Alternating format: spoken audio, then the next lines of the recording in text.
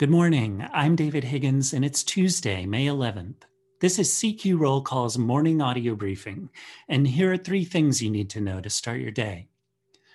A Senate committee meets today to mark up Democrats' proposed overhaul of voting, campaign finance, and ethics laws.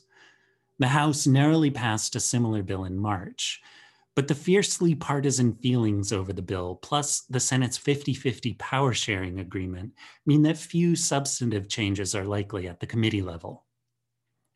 Next, White House advisor Anthony Fauci and CDC Director Rochelle Walensky will update senators at a hearing on efforts to address COVID-19.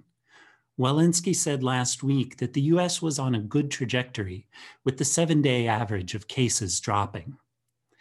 They may also be asked about Monday's announcement that the FDA has authorized the Pfizer vaccine for emergency use on 12 to 15-year-olds. And finally, the Treasury has released the first $350 billion in state and local relief from the latest COVID-19 aid law.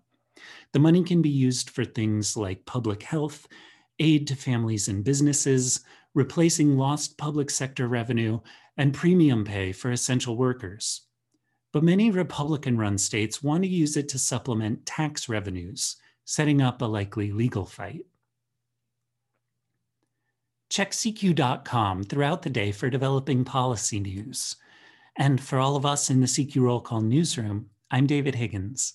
Thanks for listening.